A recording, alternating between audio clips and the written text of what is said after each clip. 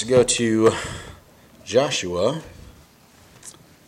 chapter 9. Actually, let's go to Deuteronomy chapter 7. Then we'll go to Joshua 9. Deuteronomy chapter 7.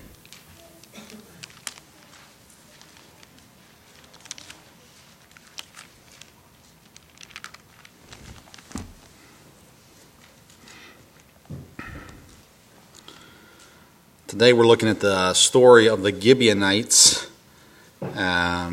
and Deuteronomy 7 gives us a good starting point for this passage. Deuteronomy 7, starting in verse number 1. When the Lord thy God shall bring thee into the land whither thou goest to possess it, and before thee the Hittites, and the Girgashites, and the Amorites, and the Canaanites, and the Perizzites, and the Hivites, and the Jebusites, 7 nations greater and mightier than thou. And when the Lord thy God shall deliver them before thee, thou shalt smite them and utterly destroy them. Thou shalt make no covenant with them, nor show mercy unto them. Neither shalt thou make marriages with them. Thy daughters thou shalt not give unto his son, or nor his daughters shalt thou take unto thy son. So we have instructions here for what is ahead in Deuteronomy. And in Joshua chapter 9, we're going to see the failure to obey these instructions to some degree, and we'll see it further as we get further into Joshua. But nonetheless, we're going to look at the story of the Gibeonites today, who came and made a deal with Joshua. Let's pray, and then we'll dive in Joshua 9. Lord, thank you again for letting us be here. Thank you for your word and what we can learn from it. Help us today as we look at this story to take home valuable lessons in our lives. Lord, I pray in Jesus' name. Amen. All right, so we're in Joshua 9, and we've passed Jericho, we've passed Ai, and the people are marching forward. They've got that, what we would call in the sports world, momentum. They're coming off of 2 straight victories now. Well, actually, I guess they lost the first battle at Ai, won the second, so they're back on track now. They're 2-1, but they were able to make up for the first loss. And they're leading the division. They're headed. Some of you guys don't even know what I'm talking about. The football season is right upon us. This is good times, but nonetheless, back to the Bible. And but we see this continuing forward now. And in Joshua 9, verse number 1 and 2, it tells us, and it came to pass when all the kings which were on this side of Jordan, in the hills and in the valleys, and in all the coasts of the great sea over against Lebanon, the Hittite and the Amorite, the Canaanite, the Perizzite, the Hivite, and the Jebusite, sounds like I've heard of these names before, heard thereof, that they gathered themselves together to fight with Joshua and with Israel with one accord. So now these nations or armies, excuse me, they had heard what happened in Jericho, and they heard what happened in Ai. They already knew what happened in Egypt and the Red Sea and then through the wilderness. And so now they come to this point where they said, hey, we need to band together. Right? The enemy of my enemy is my friend. We need to band together and we need to fight as one. So they came together and joined as one. They united. But in verse number 3, we find a group of people who I like to label as thinkers, not fighters. I consider the Gibeonites to be smarter than all these other people. And verse number 3, it says, and when the inhabitants of Gibeon heard what Joshua had done unto Jericho and Ai, they did work willily, I always called it willily, and went and made as if they had been ambassadors, and took old sacks upon their asses, and wine bottles, old and rent and bound up, and old shoes, and clouded up upon their feet, and old garments upon them, and all the bread of their provision was dry and moldy. And they went to Joshua unto the camp of Gilgal, and said unto him of the men of Israel, we be come from a far country, now therefore make ye a league with us. You have all these kings in verse 1 that have decided we need to band together in order to beat Joshua. But the people of Gibeon understood we cannot win this fight. It's impossible. Which I look at, in some ways, I look at the leadership and go, well, that's not good leadership. But it is. It's smart. I don't ever walk into a basketball game with my team and go, we got no shot. I say that. Last year we played Montgomery County and we had no shot. And very quickly we understood that. But nonetheless, I try to encourage my guys. Hey, we can do this if we do our best and we give it all that we've got. And if we play smart and if we listen to our smart coach, we can win this game. We won 4, I think, last year. So maybe there's a time. The Gibeonites understood, this is not good for us. We're not going to win this battle. So what we need to do is make a peace agreement with these people. But they also knew that Joshua would not make a peace agreement with them. So what did they do? They got deceitful. They had an elaborate plan. In verses 3 through 5, we see this where they worked in verse 4 wilily, and they took old sacks and wine bottles, old and rent and bound up, and old shoes and made them even dirtier, old garments that they wore. They got bread that was dry and moldy to make it look like they had made a far, long journey to visit Joshua. And so they sold the plan to him, starting in verse number 6 when he says we're going to make a league with Joshua. Verse number 7, the men of Israel said unto the Hivites, peradventure ye dwell among us, and how shall we make a league with you? And they said unto Joshua, we are thy servants. And Joshua said unto them, who are ye, and from whence come ye? Now you'll notice they're not going to answer that question. They do lie about where they come from, but they didn't ever answer who they were. They said unto him, from a very far country thy servants are come because of the name of the Lord thy God, for we have heard the fame of him, and all that he did in Egypt, and that he did to the 2 kings of the Amorites that were beyond Jordan, and Sihon the king of Heshbon, and Og the king of Bashan, which was in Ashtaroth. Wherefore our elders, all the inhabitants of our country, spake to us, saying, take victuals with you for the journey, and go to meet them, and saying to them, we are your servants. Therefore now make ye a league with us. This is our bread we took hot from our provision out of our houses on the day we came forth to go unto you. But now, behold, it is dry and moldy. He goes on in verse 13, and these bottles of wine which we filled were new, and behold, they be rent, and these our garments and our shoes are become old by reason of the very long journey. They point out all the things that Joshua can see. And I don't know if they did this so that it could be recorded for us or not. Obviously, we didn't need that. But they make it very clear to Joshua, no, we're from a far... who are you and where are you from? They say, we're from a far country. We come a long, long ways. When we left, this bread was hot, straight out of the oven. And now it's dry and moldy. Their containers for their liquid, their wine... They used, the way I understand it is kind of the idea of a bladder, and so the newer it is, it's very small and contained, and the older it gets stretched out and bigger and things like that. And so their containers were all stretched out and ripped. Their clothes were all torn and tattered, and they just pointed that out to Joshua. See, we've come a long way. Our shoes were new, our bread was hot. And now everything's dry and moldy, including our underarms. I mean, everything stinks. And so they come to Joshua with this elaborate plan that they sold very, very well to Joshua. Because remember, we read in Deuteronomy, and we read in other parts of Scripture too, they were supposed to go and demolish everyone in this land and take it for themselves. And they even asked them in verse 7, they said, why would we make a league with you? Are you not from around here? And they said, no, we're from a far, far, far away country, way, way, way, way, way out of the way. We've heard about everything your God has done, so make a league with us. So we see an unwise decision. Verse number 15, the Bible says, Joshua made peace with them and made a league with them to let them live, and the princes of the congregation swear unto them. Look in verse number 14. It says, and the men took of their victuals and asked not counsel at the mouth of the Lord. So we see that Joshua made a deal with these guys before he ever went to God and asked about it. Now it takes me back, and we talked about this last week with Ai. We don't read in Ai where it says much about, had Joshua just asked God, and God, I believe, had Joshua asked God, God would have told him there's sin in the camp, don't go. But we don't read that anywhere, so that's just my opinion and my thoughts. But in verse 14, it's very clear they did not pursue God in this league. They just took these guys at their word and made a peace deal with them, and without seeking God. I was thinking about this, in this verse where it says they ask not counsel at the mouth of the Lord. I started thinking about society today, or churches today, and their desire to fit in with society. And they always try to make peace with society so that society will like their church.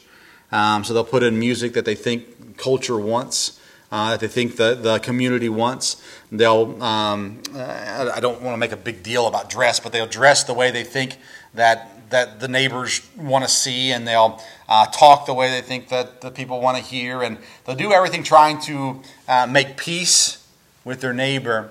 And I wrote down, be nice or obey God. Now, understand God desires for us to be kind, right? We're supposed to be kind, we're supposed to love, all those sorts of things. And I don't diminish that. I don't take away from that. But in this situation, what was Joshua supposed to do? He was supposed to reject this league. Or at the very least, ask God to see what God wanted him to do.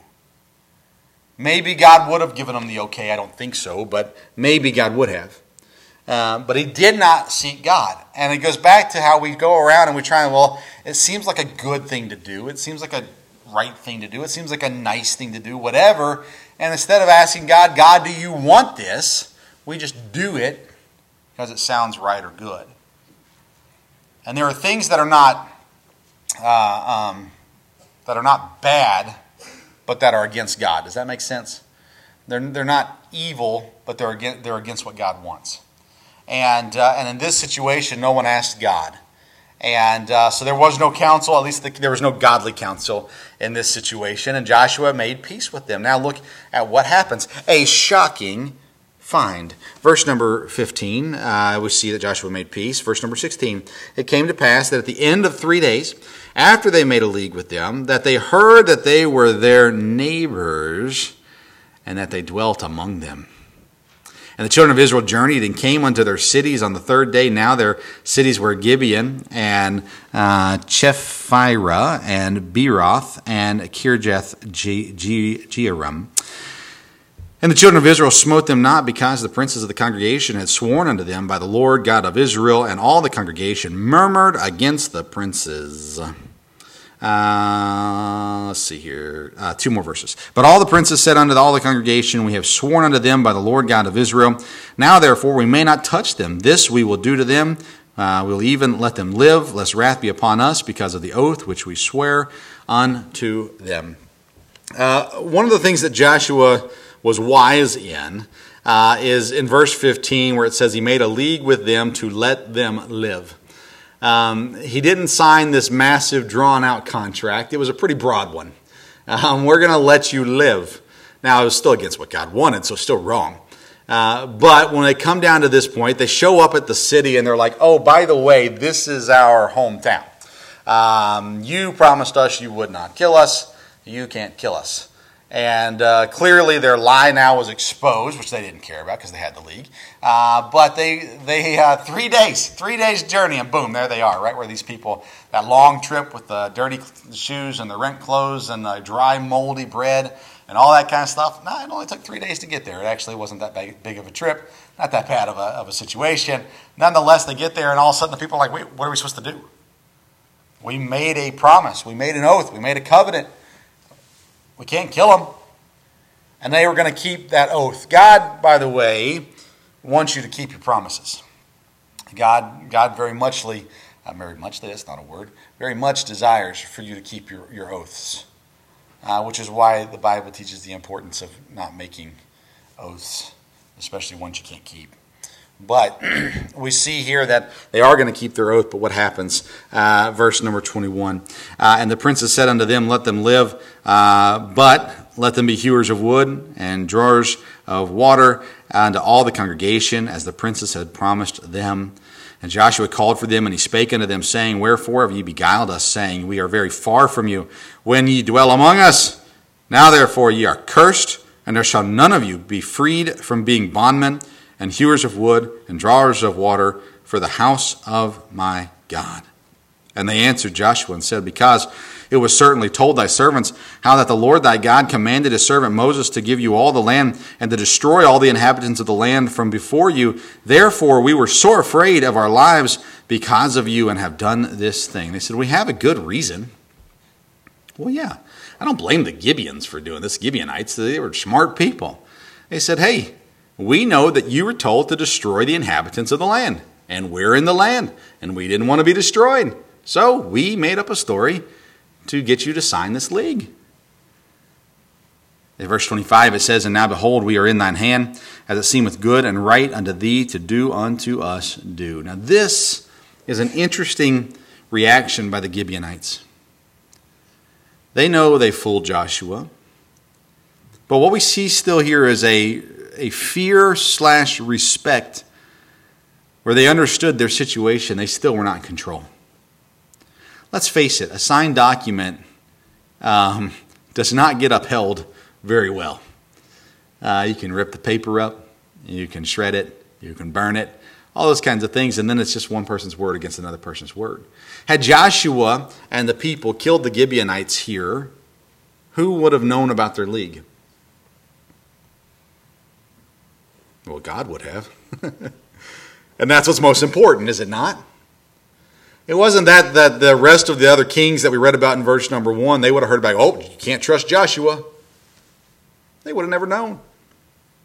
They would have just read in the paper how Joshua and the people marched right over the Gibeonites. But Joshua understood they made a promise.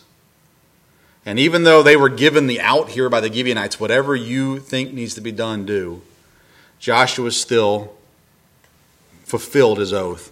It says in verse number 26, and so did he unto them, and delivered them out of the hand of the children of Israel, that they slew them not. And Joshua made them that day hewers of wood and drawers of water for the congregation and for the altar of the Lord, even unto this day, in the place which he should choose. We see that they were bondmen, they were slaves from that day forward. There was a consequence to their sin. There was to their lies, to their deceit, and there had to be. But again, this is the beginning of the end to a degree, in the sense where Joshua and the people were commanded to do a job. And when they started to stray away from the instructions of God, you're going to start to see the negative things come as a result of it. God clearly stated, destroy the inhabitants.